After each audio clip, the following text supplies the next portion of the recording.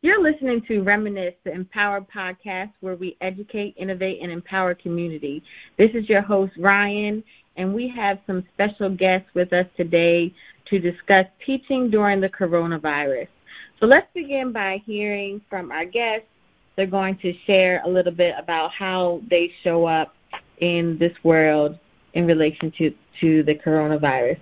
So, Tamara Prosper, can you go first, please? Sure. I am a homeschooling parent, and so I do have experience teaching very young children. I taught kindergarten for a while, and I had an in-home daycare for some years. But my contribution here is as someone who's been homeschooling prior to this emergency homeschool situation that a lot of parents are faced with. I do have one child in public school. I've got 3 children. The oldest and the youngest are homeschooled, and it's a unique situation because I didn't always intend to be a homeschooler, although I respect that, and I have a lot of good friends who have been homeschooling their children since kindergarten age. But I just became very unhappy about some of the school options where I live in New Orleans. Every public school is a charter school now, and it's a very challenging situation to send your children to the schools that you really feel safe and comfortable with as far as their education goes.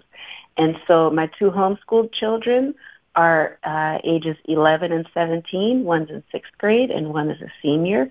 And then my daughter, who goes to public school, is in 9th grade. And so I just want to share with you all, I have the experience of sending children to school. For most of the time they've been in school, they've been in public school. So it's just this school year since August that I've been homeschooling. So I'm able to look at it from both perspectives.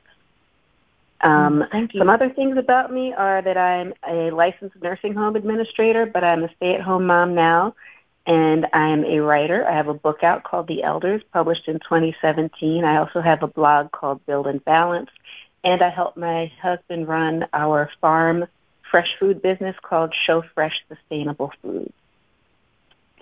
Thank you so much for coming today to talk about this. And Dr. Foster? Hi, yes.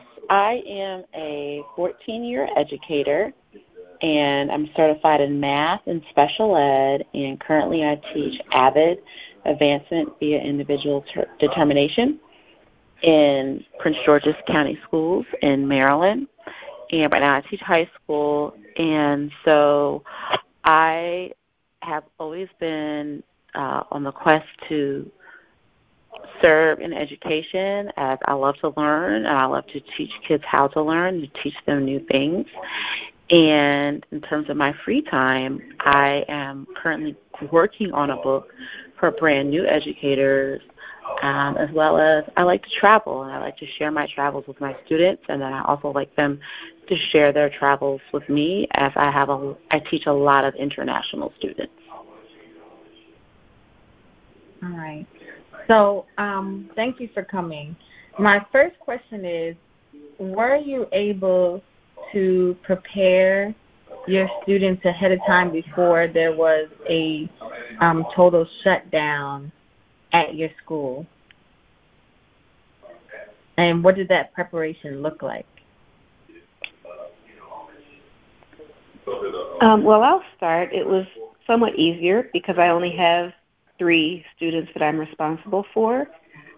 This is Tamara. For my 2 homeschooling students, there really wasn't a whole lot that I had to do, although my senior is in a dual enrollment program at a local university. And so really I just had to stay aware of what was going on at the university and keep track of when they were shutting down and what her needs were going to be to do her college courses at home. My child that attends public school, we were just getting emails, I'd say every day for about a week, saying we might close or we're thinking about it or these are the things to be aware of. And finally, on the final day, they said, we're going to close on Monday. I got an email on Thursday night that they were going to close for a week the following Monday. And if you chose not to send them to school that Friday, it would be viewed as an excused absence. And so I chose to keep her at home that day, and I just shared some of that information with some of the other parents who weren't getting all of the emails from that school. So it was fairly easy because I'm not responsible for as many children. Mm-hmm. So how did you prepare your children emotionally to deal with the transition, especially your senior? For her, it's been such a transition because she went to public school from pre-K through 11th grade, and so homeschooling itself was a huge transition for her.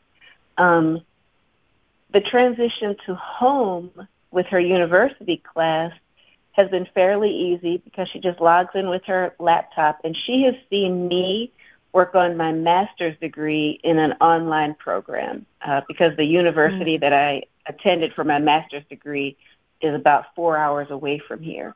So she's seen me do college courses online, and I think that kind of eased her into it a little bit. And to be honest, many of her classmates at the university are older students anyway. They're not the regular early 20s college-age students. So it's not really her peer group. So it wasn't so much of, missing being around your people. Most of them have families and children and jobs. She's the only teenager. So for her, it was just actually easier because she didn't have to leave to go anywhere to go to class. And I think just emotionally, we are a family that kind of does things a little bit differently anyway. And so I think making the adjustment hasn't been as huge for us. For example, my husband grows food, so we can just go in our garden and get certain things as opposed to being so worried about going to the grocery store to get things. Can't get Lysol from the garden, but food and things we've got. So I think it was just slightly easier for our family because we already do things that are a little bit different from the norm. Mm-hmm. So you have been able to sustain your family because of the practices that you put in place ahead of time. So I think that's something that, we should consider moving forward. And how can you make your family sustainable in difficult times? And one of those ways is by having your own garden so you can grow your own food. And, even in cities that is possible through, I believe it's called hydroponics. So there's different ways that families can provide food for themselves besides going to the grocery store.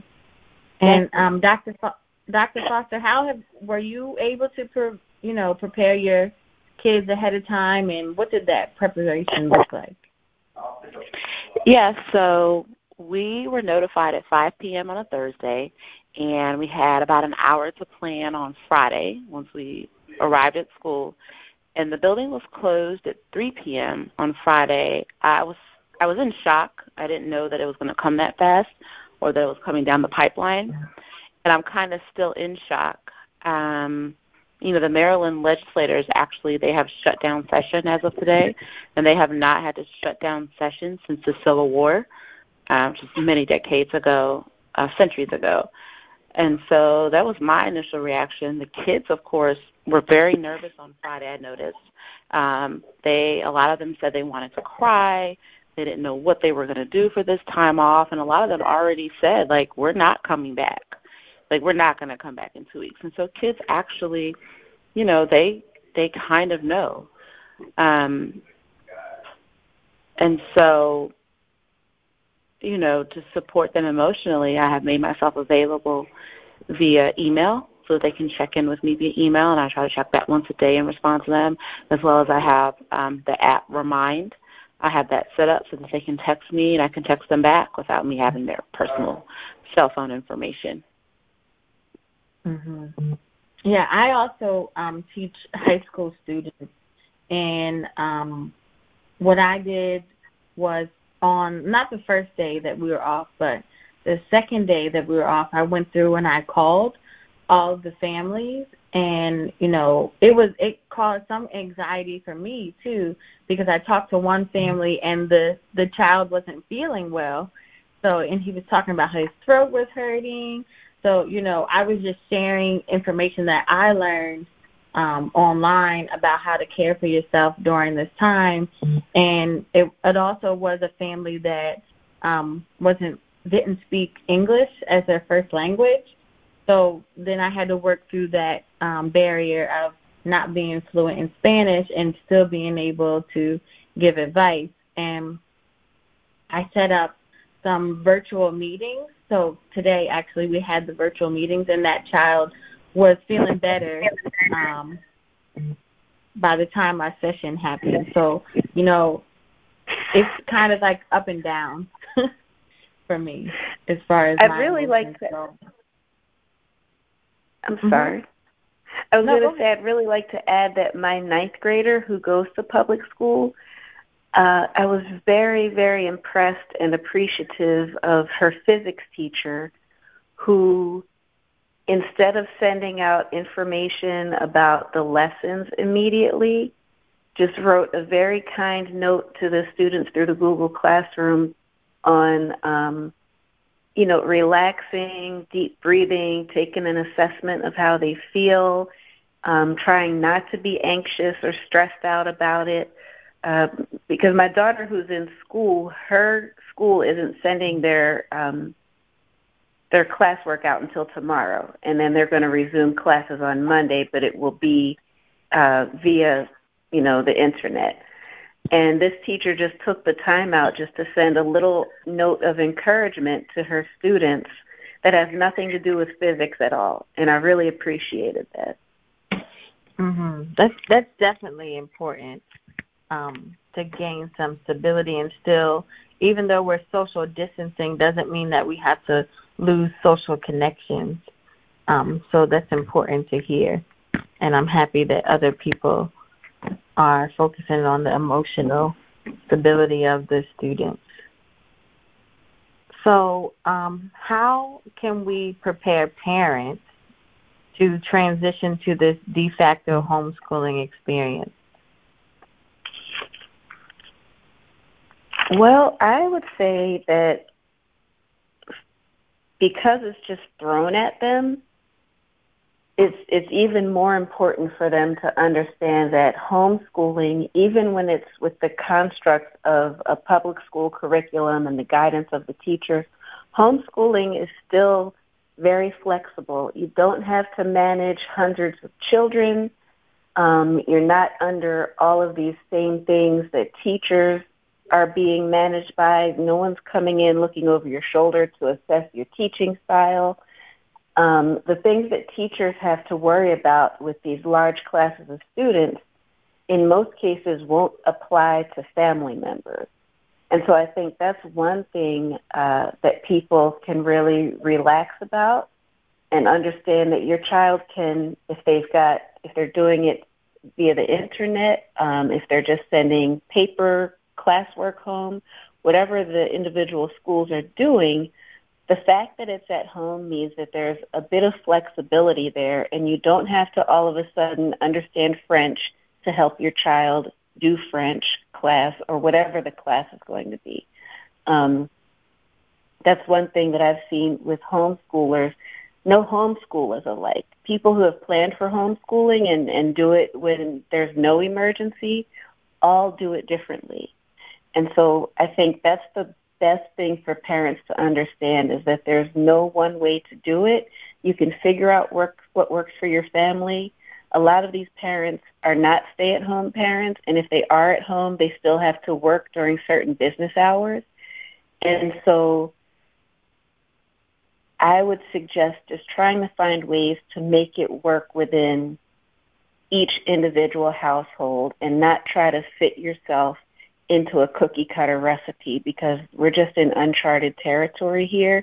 And I would also say maybe don't Google everything, because it's almost like the people who Google illnesses and they become their own Google doctor.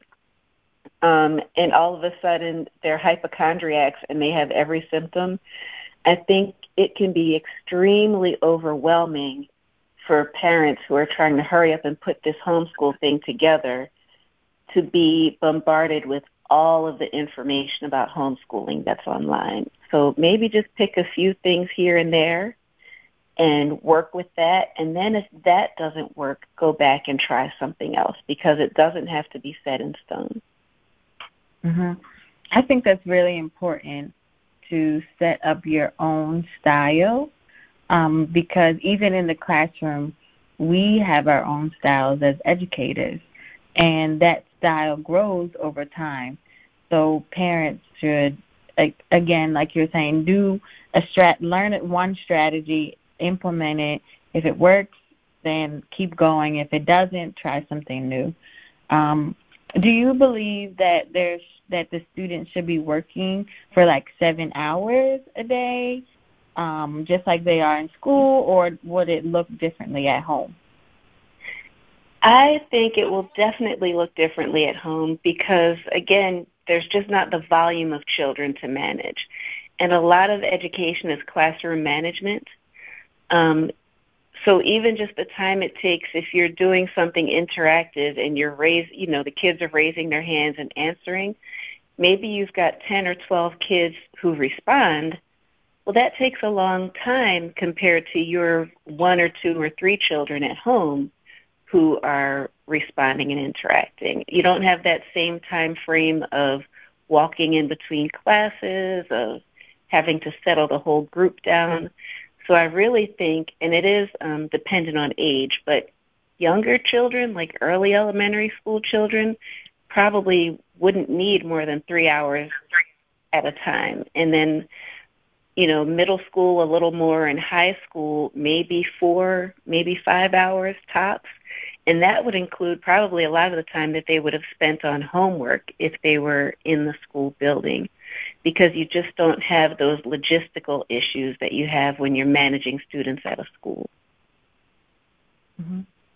So, Dr. Foster, what advice would you give to parents who are moving into this de facto homeschool experience? Well, first I want to say that I do agree with Ms. Prosper and the parents' understanding of homeschooling. And, of course, I don't know if that's the role of me as a public teacher or the public school necessarily to be able to explain that.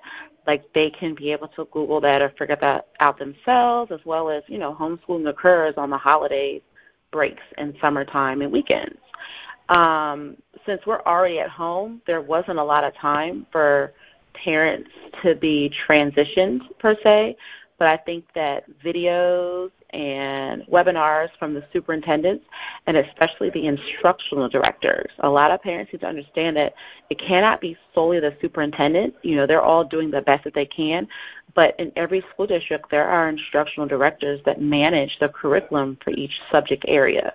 And so I think that they need to begin their rollout of public relations when it deals with each subject area, and to be able to give parents the tools and the resources. Because, yes, teachers will have some, but the instructional directors were placed in those job roles to have it all, as well as just being able to have a data bank as a teacher to be able to contact parents and contact students with the data bank of curriculum. I know that two that I personally use is articles from Edutopia, and I will send that out to parents and students and discuss the tools in there, as well as a personal finance website that I use called Next Gen Personal Finance. And it's just a time for, students to kind of not go by the regular public school curriculum, like college or a liberal arts curriculum. Learn about other things, cooking, nature, finance, things that you may not get on the public hands-on curriculum, but you can learn hands-on real world while you're at home with your parents. Mm-hmm. I think that's essential right now, too, because it's also building bonds with your family members as well and valuing the people that are around you.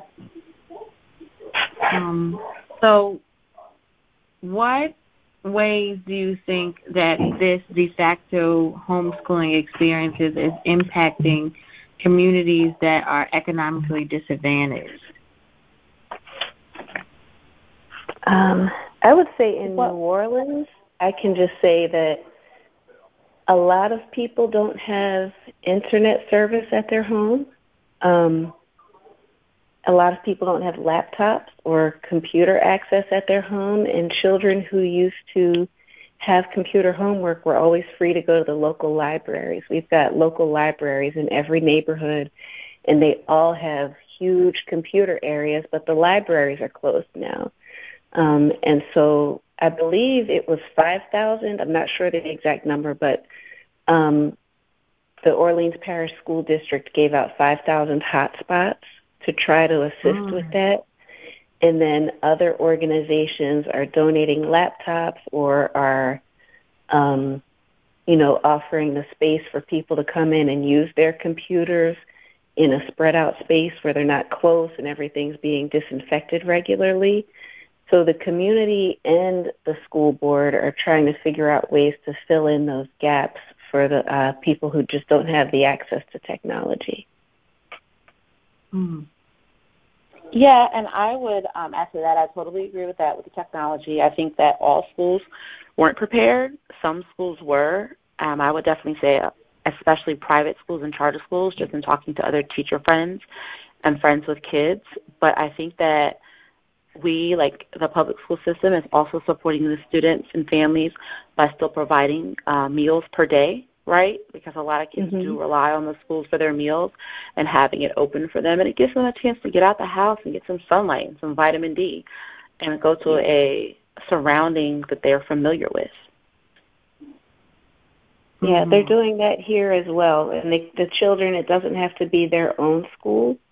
If you don't live in the neighborhood where your school is, you can just go to the closest school in your neighborhood, because they know that not all parents are home from work. Some people are required to still go to their workplace, and the children don't have transportation.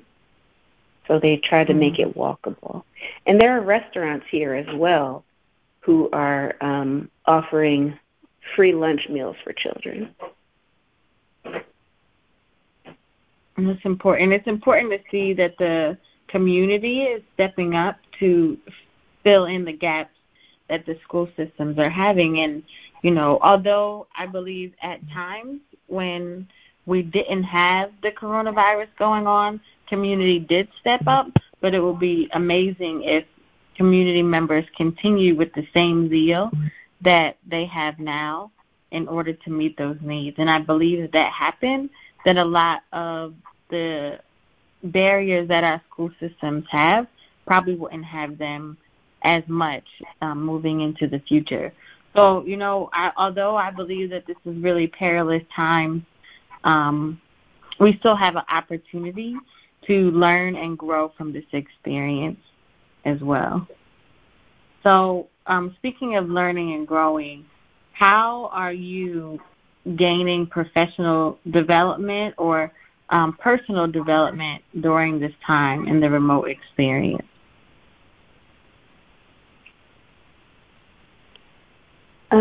Well, for me, this is Tamara. Because my public school daughter is not in school, I spend a lot less time driving because her school is way across town from our home. And so I spend probably 3 hours a day in the car. And now I have more time to focus on our businesses. I've been doing a lot more writing. I was actually able to complete a blog post about homeschooling to support the new and, I've been calling them the emergency homeschoolers. And then really more time to just kind of think and settle and develop some business plans for the things that we're trying, businesses we've already been working on from home. But now I've just got a little bit more time to, to develop them and think more thoroughly about them. So how does your farm play a part in your community during this time? Right now we're still providing fresh food for people. My husband and I were talking about what are our protocols going to be, because we do a sale every Saturday. And so we talked about maybe taking the blue painter's tape and marking it out on on the sidewalk so people can see what the distance of 6 feet actually looks like. And just making sure that we keep, last weekend when we sold as well, I had gloves, I had hand sanitizer, things like that. And we're encouraging people to come out to purchase things from us because it is outside. It's not in an enclosed place. Hopefully it'll be sunny again like it was last weekend.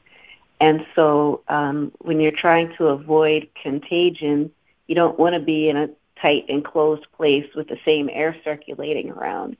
And so I hope that our mission that we've always had, which has been to bring fresh local produce to people that's affordable as opposed to some of the national stores that people know about that cost much more than the regular grocery stores, we're continuing along those lines because we were just talking about, hey, you can buy all the toilet paper and the disinfectant and the water, but when we've been to the stores, the produce section looks the same. And it's like if you want to be healthy, you need to feed yourself healthy things to build your immunity.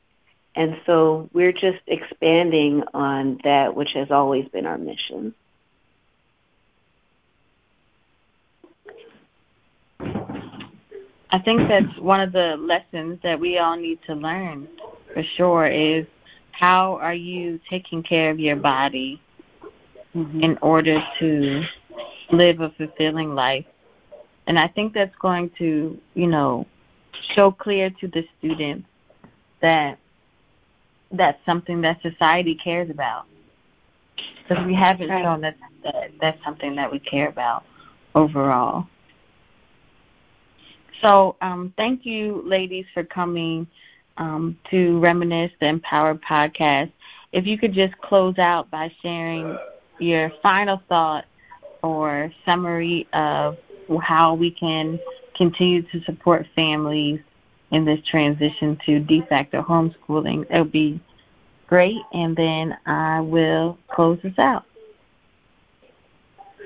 Well, I was going to say that I think that every teacher right now should focus on personal self-care and body maintenance and, of course, trying new recipes, learning how to cook from home, as well as reading, right, keeping your mind sharp, but also professionally learning new online tools because the trajectory of education is moving. It's ever-changing. And even if K-12 doesn't move completely 100% online, I think after this situation, there's definitely going to be a push to have at least a few days online, if not summer school online, some type of extra courses online while they're still going to K-12.